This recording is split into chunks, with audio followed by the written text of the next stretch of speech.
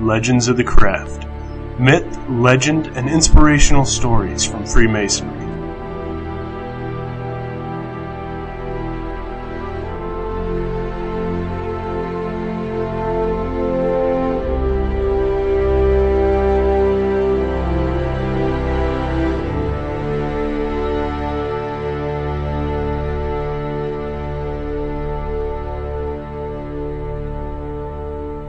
Today we will tell a Masonic legend that all Masons should know, but few have heard. Let us go back thousands of years to the land of Israel.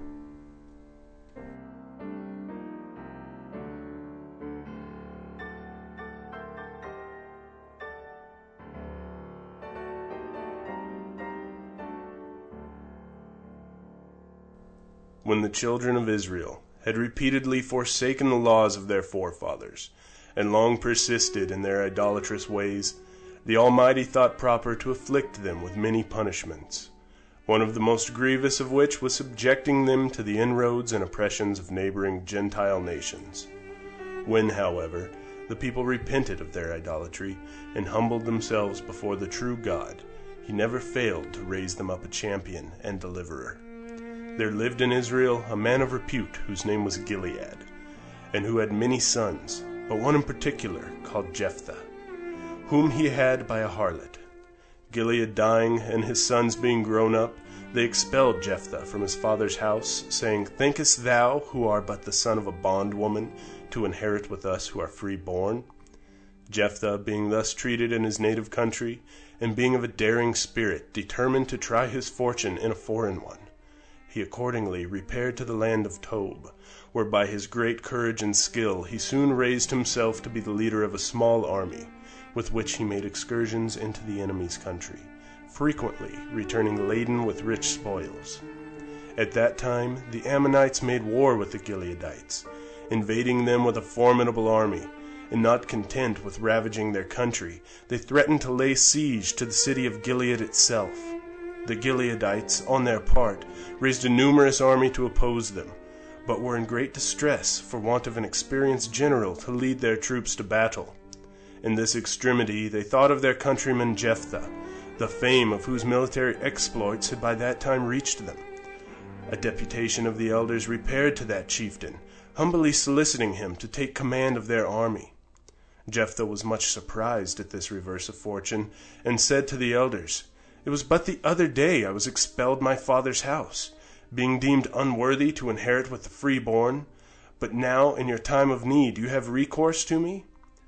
Recollecting it was his native country, and his brethren, although unworthy, who were in distress, he told the elders that if they would consent to make him their chief general or governor for life, in case he returned victorious from the Ammonitish expedition, he would accept their offer. To this they readily assented, and Jephthah's title was soon afterwards ratified in the city of Gilead. In a full assembly of the chiefs of elders, Jephthah, being thus vested with full powers, reinforced the Gileaditish army with those veteran troops he had so successfully commanded. Being desirous, if possible, to spare the effusion of blood, he sent messages to the king of the Ammonites, requesting to know by what authority he invaded his country. That monarch haughtily answered that the country was not Jephthah's, but his, for that the Israelites had taken it from his forefathers on their way from Egypt to Canaan, the land where the majority of the people then dwelt.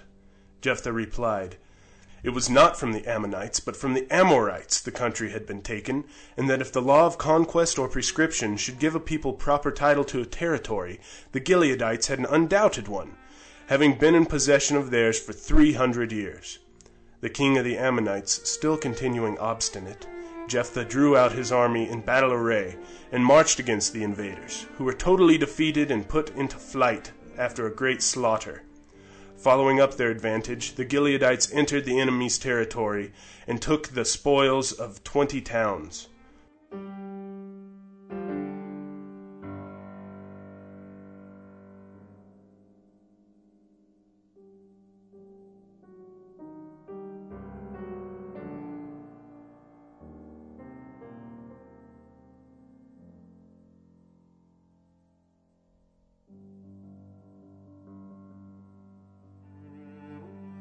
On his return, Jephthah met with great harassment from his neighbors the Ephraimites, who had crossed the river Jordan in a hostile manner.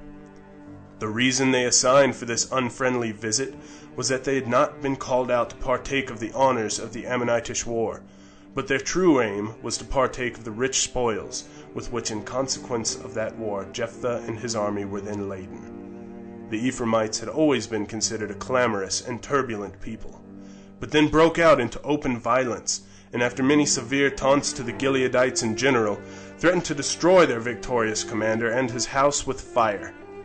Jephthah, on his part, tried all lenient means to appease them, but finding these ineffectual, had recourse to rigorous ones. He therefore drew out his army, and gave the Ephraimites battle, defeated and put them into flight.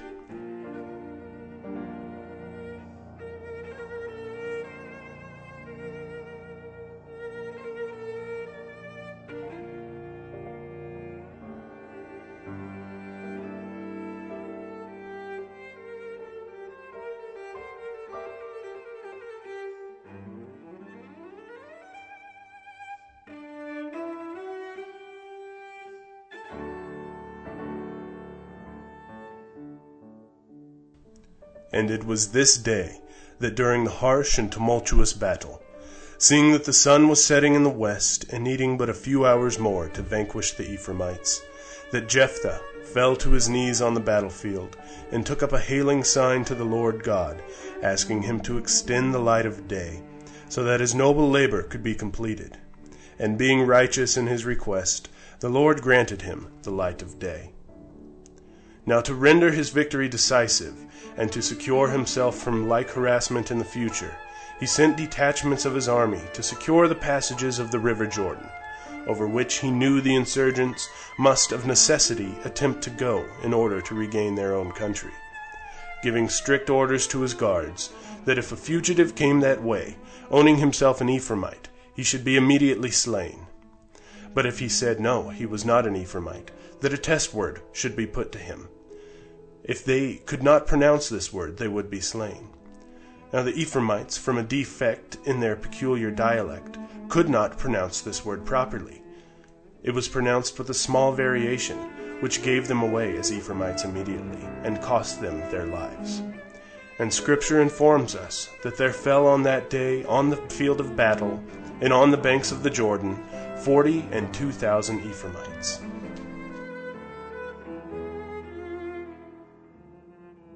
That's an amazing story, Brother Bungie. It's one of my favorites. It's absolutely one of my favorites. You know, and when I had joined Freemasonry and gone through the various degrees, this is not one that is directly told to you in Freemasonry. You sort of have to uncover it by doing some research, you know, diving into some book reading, and really understanding the Old Testament. But this is the fabric of Freemasonry, and many Freemasons don't even know it themselves. It's a great example of going forth and educating yourself, using the tools that Masonry gives you to discover the truth behind it. It's a perfect example because it's relatively easy to find, but you do have to look for it. It's not hidden. It's not. There's no personal interpretation to it. It's there. It's there for you, but you do have to look for it a little bit.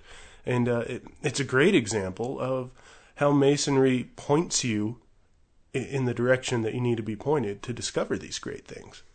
Freemasonry doesn't have a textbook, unless you consider Freemasonry for Dummies, which I haven't personally read.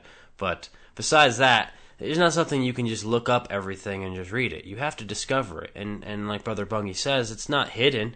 You just have to put some work into it. Freemasonry is not going to spill it out for you on a plate. You have to go and discover the truths of Freemasonry. And this tale of Jephthah in ancient Israel is an amazing story to depict various aspects of how we should treat ourselves, how we should treat others, and in general, when people deserve things, how they should obtain those things, and when people don't deserve things, how they shouldn't be given those things. The story, it starts out with Jephthah being born of a harlot. He was born of a concubine. He wasn't born of the noble mother that the rest of his brothers were born of. And because of that, he was exiled from his land And this didn't distress him as much as it would distress the rest of us. I'm sure it was an extremely distressing time for him, but he didn't lay down and die. He went forth to the outskirts of Israel and showed his worth, showed his merit and ability, and formed his own army, and went on conquest and was extremely successful as a general of this small army. What is Freemasonry, especially the lessons of the second degree, but that of merit and ability? It is people get what they deserve, and you have to work for that. You can't just show up with open hands expecting to get a reward or payment or a title because you have a certain name. Exactly. Nobody owes anyone anything, and nobody owed Jephthah anything at that time. But he went forth and he made a name of himself, and through his labor, then the Gileads owed him something.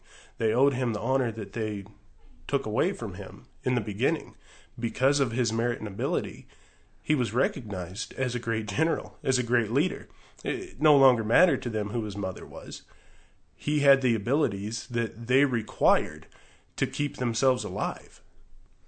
This sort of reminds me of some of the lessons of the York Rite degrees. You have to do what you have to do, whether it is work that is accepted or work that is rejected.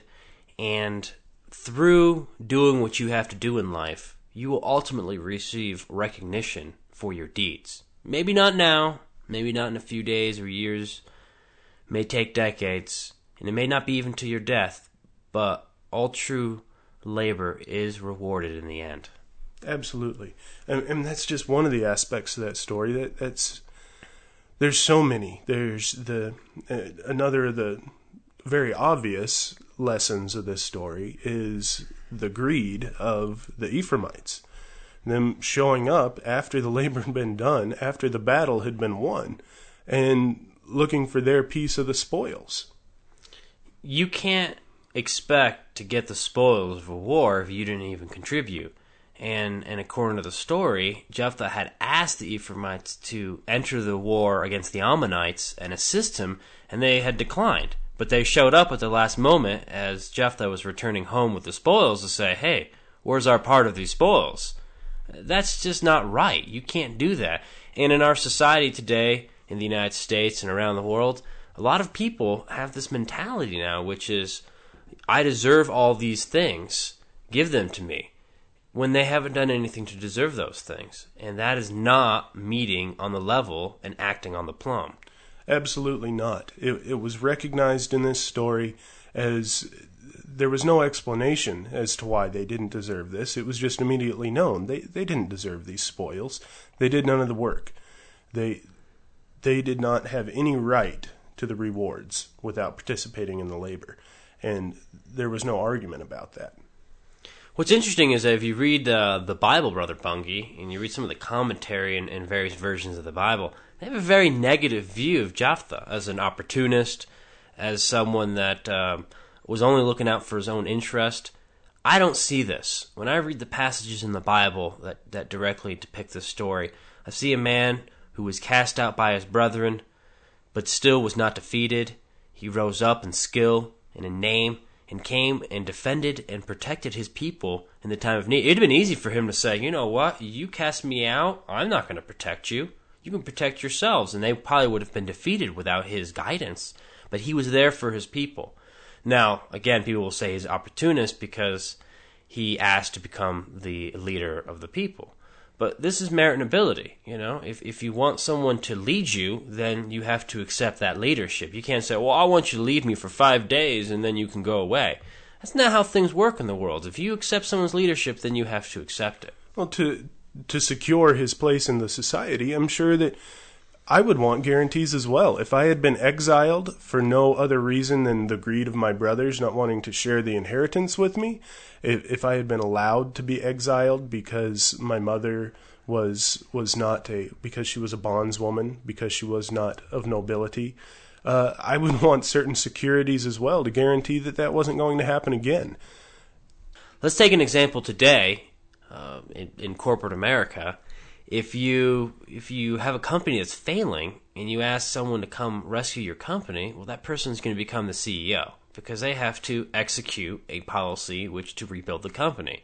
No one is going to say, "Oh yeah, I'll rebuild your company for nothing," or "I'm going to rebuild your company and not have the power to actually do it." You have to be given certain powers to be able to execute the request that you've been asked. So it was only logical that Jephthah became the leader of Israel. And honestly, if he's able to protect them from all these defeats and bring them the spoils of war, why should not he be leader? Who should be leader then? Exactly. Do you leave the same people, the people that couldn't lead the armies into battle, as the leader? No. I believe it was absolutely justified when they come to him and ask him to lead the nation, that he secures that leadership if he can accomplish. And the leadership was contingent upon his victory against the Ammonites. He didn't say, "Make me your leader unconditionally and I'll see what I can do." He said, "If I can go in and defeat them, if I can lead this nation to victory, then I want to remain the leader of it." I see nothing wrong with that. It'd be nice if our presidents had some kind of guarantee. If they could lead us to victory, then they could remain our presidents. That would be wonderful in my eyes. And just for your information, if you do want to research the story more, Judges is where you want to look in the Old Testament. There's a lot of stories in there. Judges is where you will find the story of Jephthah. Another interesting aspect of the story is something what we didn't tell you in the story, but is in the Bible, is that when fighting against the Ammonites, Jephthah, to get a guarantee from the Lord that he would have victory, sacrificed his daughter, or as it's put in the Bible, the first thing to come out of his house would be a sacrifice to the Lord, which ended up being his first daughter and his only daughter. Many commentators believe that he actually had a human sacrifice, which I don't believe this is the truth, because human sacrifices were not allowed in Israel, and he would not have been a leader, a judge of Israel, if he was sacrificing human beings. What it seems like through the text is that he actually guaranteed the virginity of his daughter, which effectively ended his posterity. Yes, he sacrificed his bloodline. He sacrificed his daughter in the terms that he gave her life unto the Lord. And she spent her life serving the Lord and not being a married woman and continuing his bloodline on. But this in itself shows the great acts that Jephthah took to protect his people and defend them from those neighbors that were trying to overtake them. He was willing to end his posterity even after having been kicked out and basically deported.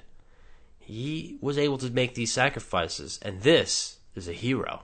Yes, he made a vow to the Lord, and after victory had been secured and he had returned home, how many of us today would consider our obligations to be that meaningful, that even though no one would judge us for not sacrificing our only child to the Lord after he had secured what you had requested, people today would still say, well, that's not right. He didn't know it would be his daughter. He can sacrifice something else.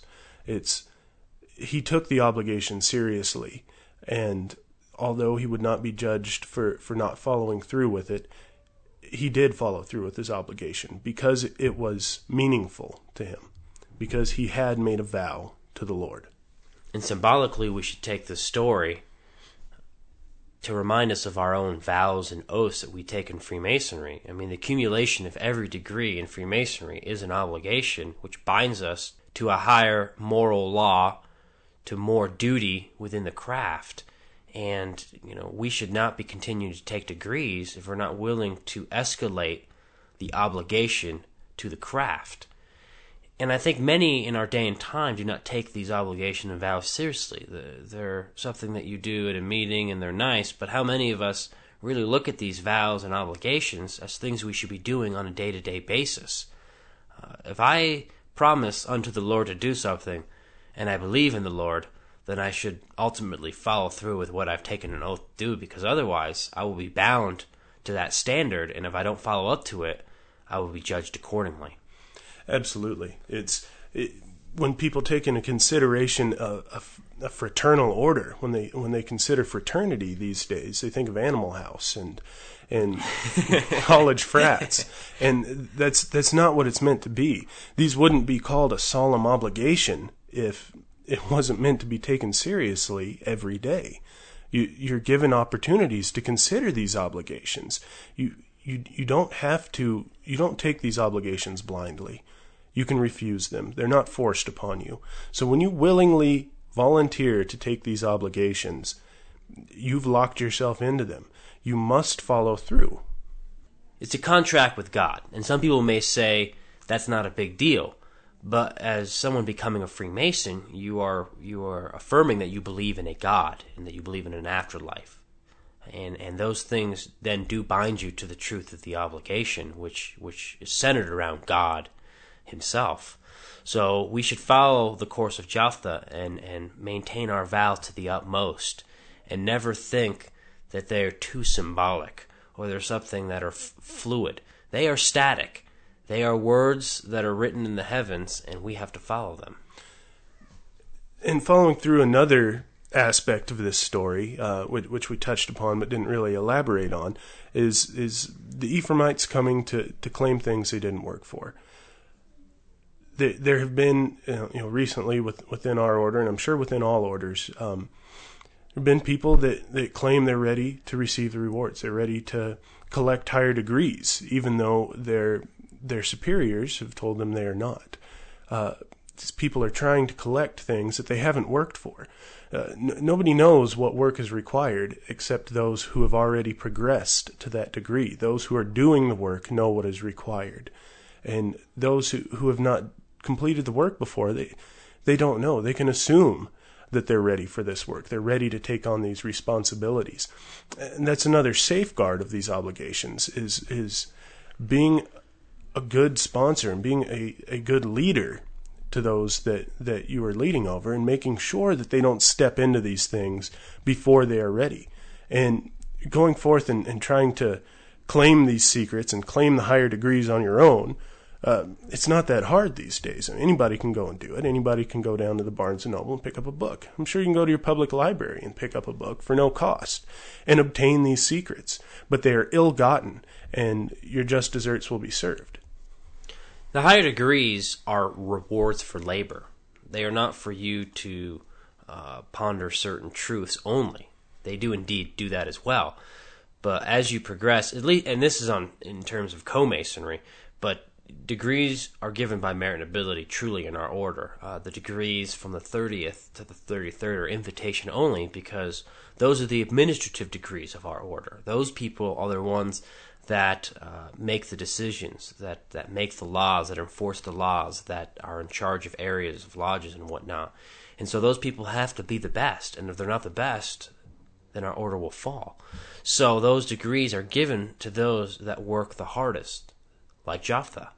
And so let us not take these things for granted. Degrees are not just beautiful things for us to go through and ponder. It's not a status symbol. No, it is a reward. It is a rank for those that work hardest. Just like in the military.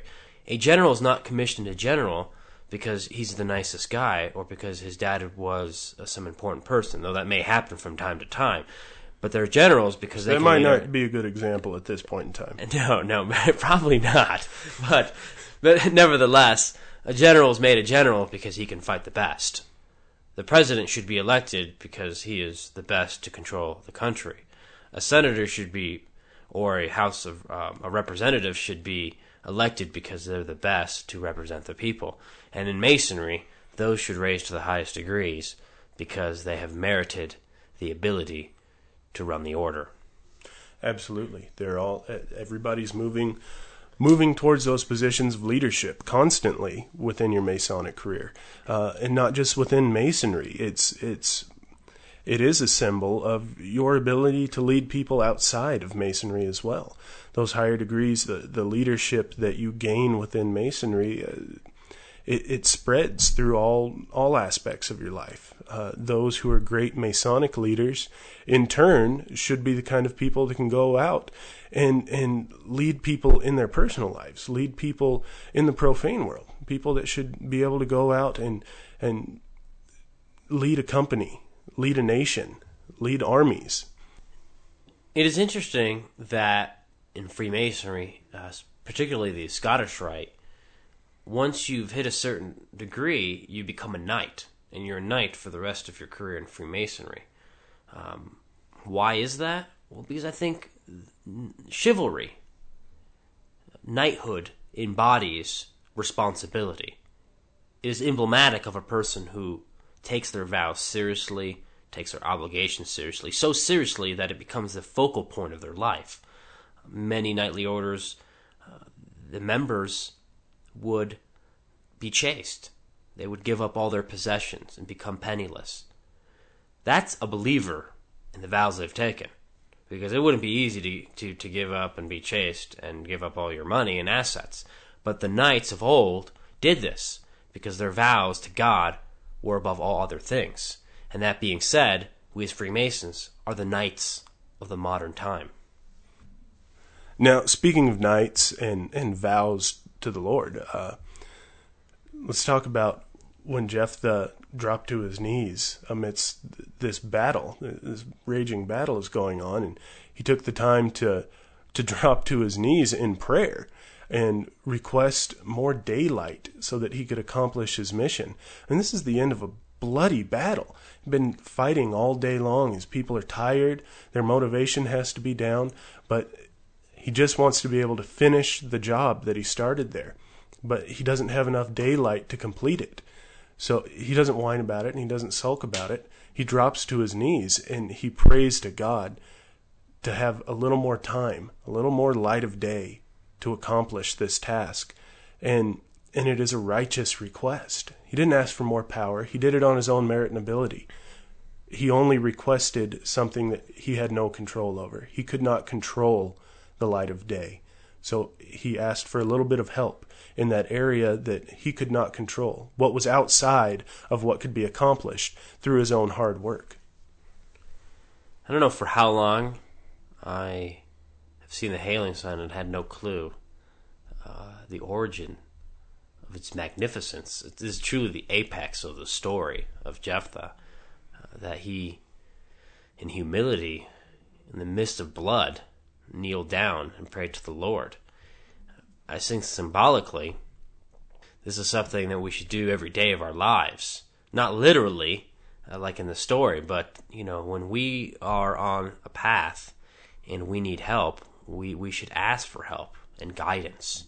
Not that we're going to be delivered a nice, free, beautiful automobile or bags of money or a plate of food, but we will be given the guidance to find and be able to accomplish for ourselves those things that we need in our lives. And I'm also a firm believer in the fact that once we've exhausted all that we can do through our hard work, and we're continuing to work towards those things, constant labor to try and accomplish the things you need, you will be taken care of with the things that are out of your control. You can't fall down and ask for a new automobile. And that's where I believe people have gone wrong. They've asked for things that should be within their control to achieve on their own. You can't ask for success because you should be able to achieve that on your own. You can't ask for more money because that is achievable. That is within your power to achieve. But those things that are out of your power to achieve, that is where, through your faith and through your own righteousness and through exhausting all that you can do to achieve those things, that is where your assistance lies. Sometimes you have to believe in a miracle, because there are situations in all our lives where things are completely out of our control, and we have to hope and pray for the best. And I think that by concentrating on prayer or meditation or whatever you may call it, great things can be accomplished. Constant works. That needs to be our focus, is the constant works. That is what is within our control. If you become disconcerted about a task before you even begin it, because there are so many items which are out of your control, you don't think that the task can be accomplishable, then of course you will receive no help. You won't accomplish that task. Until you've put forth the effort and you've put forth the work and you've done everything you can to make it happen, you will receive no assistance. But be assured that when you do put forth that effort, the assistance will come. The three great tenets of Freemasonry are hope, faith, and charity. In that order, because first you have to have hope that you can accomplish a task. Then, by having hope, you will gain a faith in your ability. And then, charity. In charity, we can kind of use a different word. We can use service. It's the same thing, really. They're interchangeable. So, after acquiring hope and then obtaining a faith within yourself, you can accomplish the service or charity to accomplish the task. And Jephthah was performing a service and doing a charity to the people of Gilead. He got some reward for it. He was the leader of their people. He became a judge of Israel. But he also saved Gilead from defeat. He saved these people. He went forth and served the people. And it goes to show there is no reason that you cannot gain from these things. You don't have to be penniless and poor and homeless to go out and serve fellow man. You can achieve great things for yourself at the same time, but you can't lose sight of the fact that you need to serve your fellow man. That needs to come first and foremost, and any gains that you can make from it should not be the focal point of that either.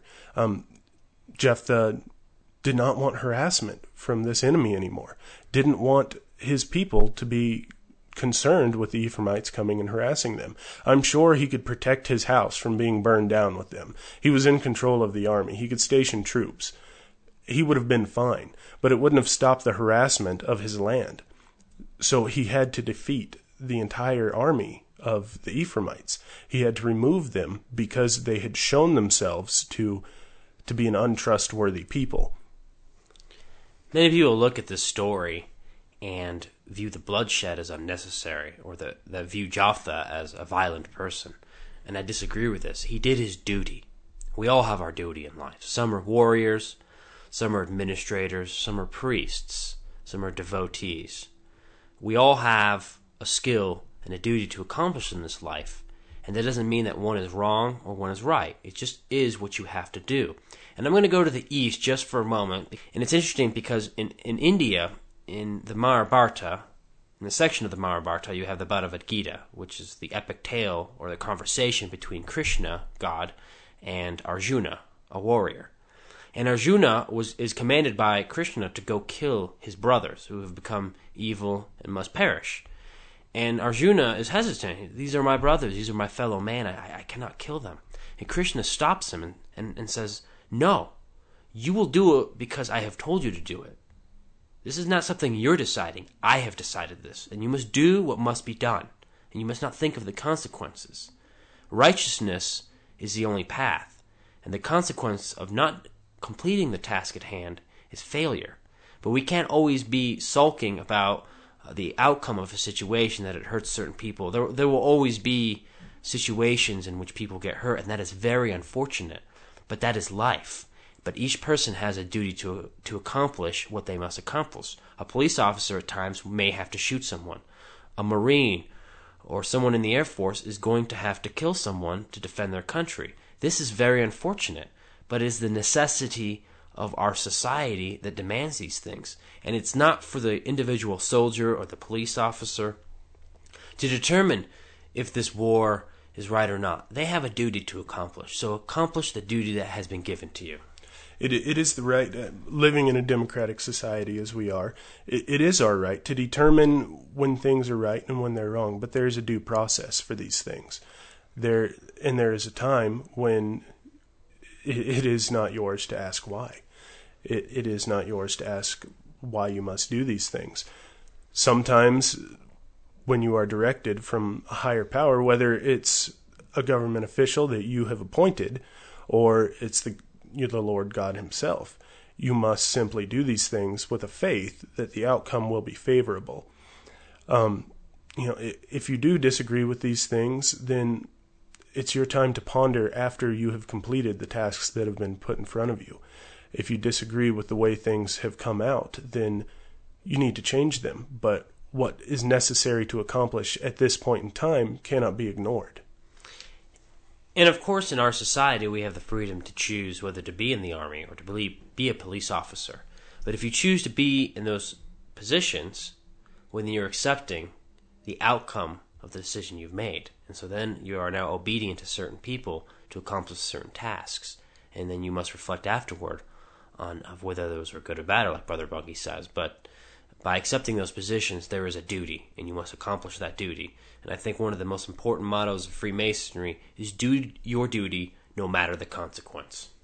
Well, thank you for listening to this month's episode of Legends of the Craft. It's been great to hear all the input that you guys have been giving us, and we've had a lot of people downloading the podcast, which is just wonderful. Yeah, we've been very pleasantly surprised by the response out there. We definitely weren't expecting as many of you to find our show as quickly as you did, and to enjoy it as much as you have. And thanks for all of your support out there. Next month, we're going to be talking about the some of our brethren who were the liberators of South America. It's one of those stories, again, that a lot of people don't know, and hopefully you'll be able to learn something, as we will, as we research the subject. We've also gotten a new domain name, MasonicLegends.org. Please check it out. We'll have eventually transcripts and additional information on our episodes, a place for you guys to post comments and contact us. And if you want to, send us an email. We'd love to hear from you on suggestions for our show, comments, anything you want to tell us. We want to hear it, negative or positive. So send us an email to info@MasonicLegends.org.